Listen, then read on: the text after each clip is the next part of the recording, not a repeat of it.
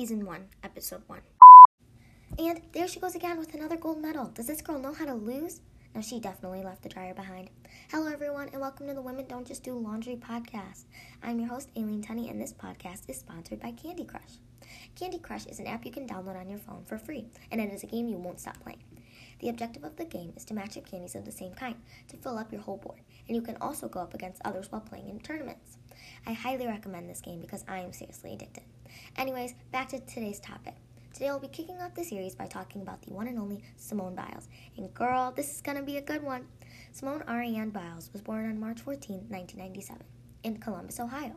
Simone and her sister Adria were adopted by their grandparents and lived with them in Spring, Texas for 11 years.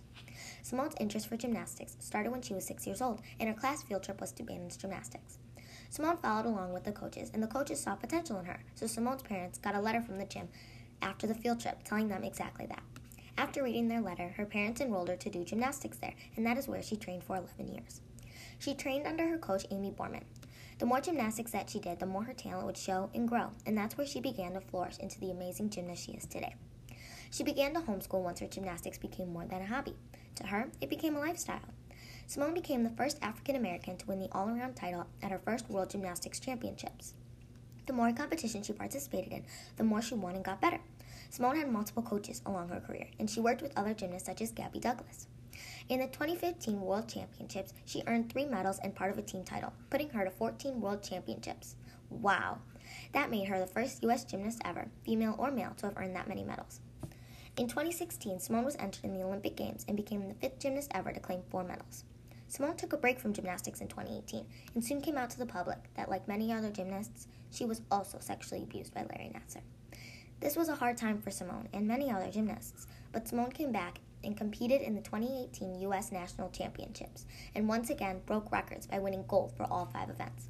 You go, girl! She came home from that event the most decorated gymnast in the World Championships history. She wore teal at that event to show solidarity to other survivors of sexual abuse and assault. Simone was excited for the 2020 Olympic Games, but once COVID hit and it became canceled, she was really upset, and it ended up taking 2 months off. She was planning to retire after the Games because she was becoming really tired and burnt out, but she got back in the gym and is working really hard for this year's Olympic Games. During a big portion of Simone's career, she was sponsored by Nike, and she took in a big profit from that. She was also a part of Dancing with the Stars for their 24th season. She was a top dog, but unfortunately got eliminated. Simone made history and broke records all the time. That's what makes her so inspirational. She broke down barriers for female athletes and rose to the top. She inspires others to never give up and to be the very best they can be. Simone Biles has been through so much in her life and came out the other side stronger. Simone will go down in history as an amazing, record-breaking, fearless, and powerful gymnast. Now, she definitely left the dryer behind. Thank you, Candy Crush, for sponsoring this podcast, and thank you so much for tuning in to the first episode ever of the Women Don't Just Do Laundry podcast. I hope you enjoyed, and I hope to see you again soon. Goodbye.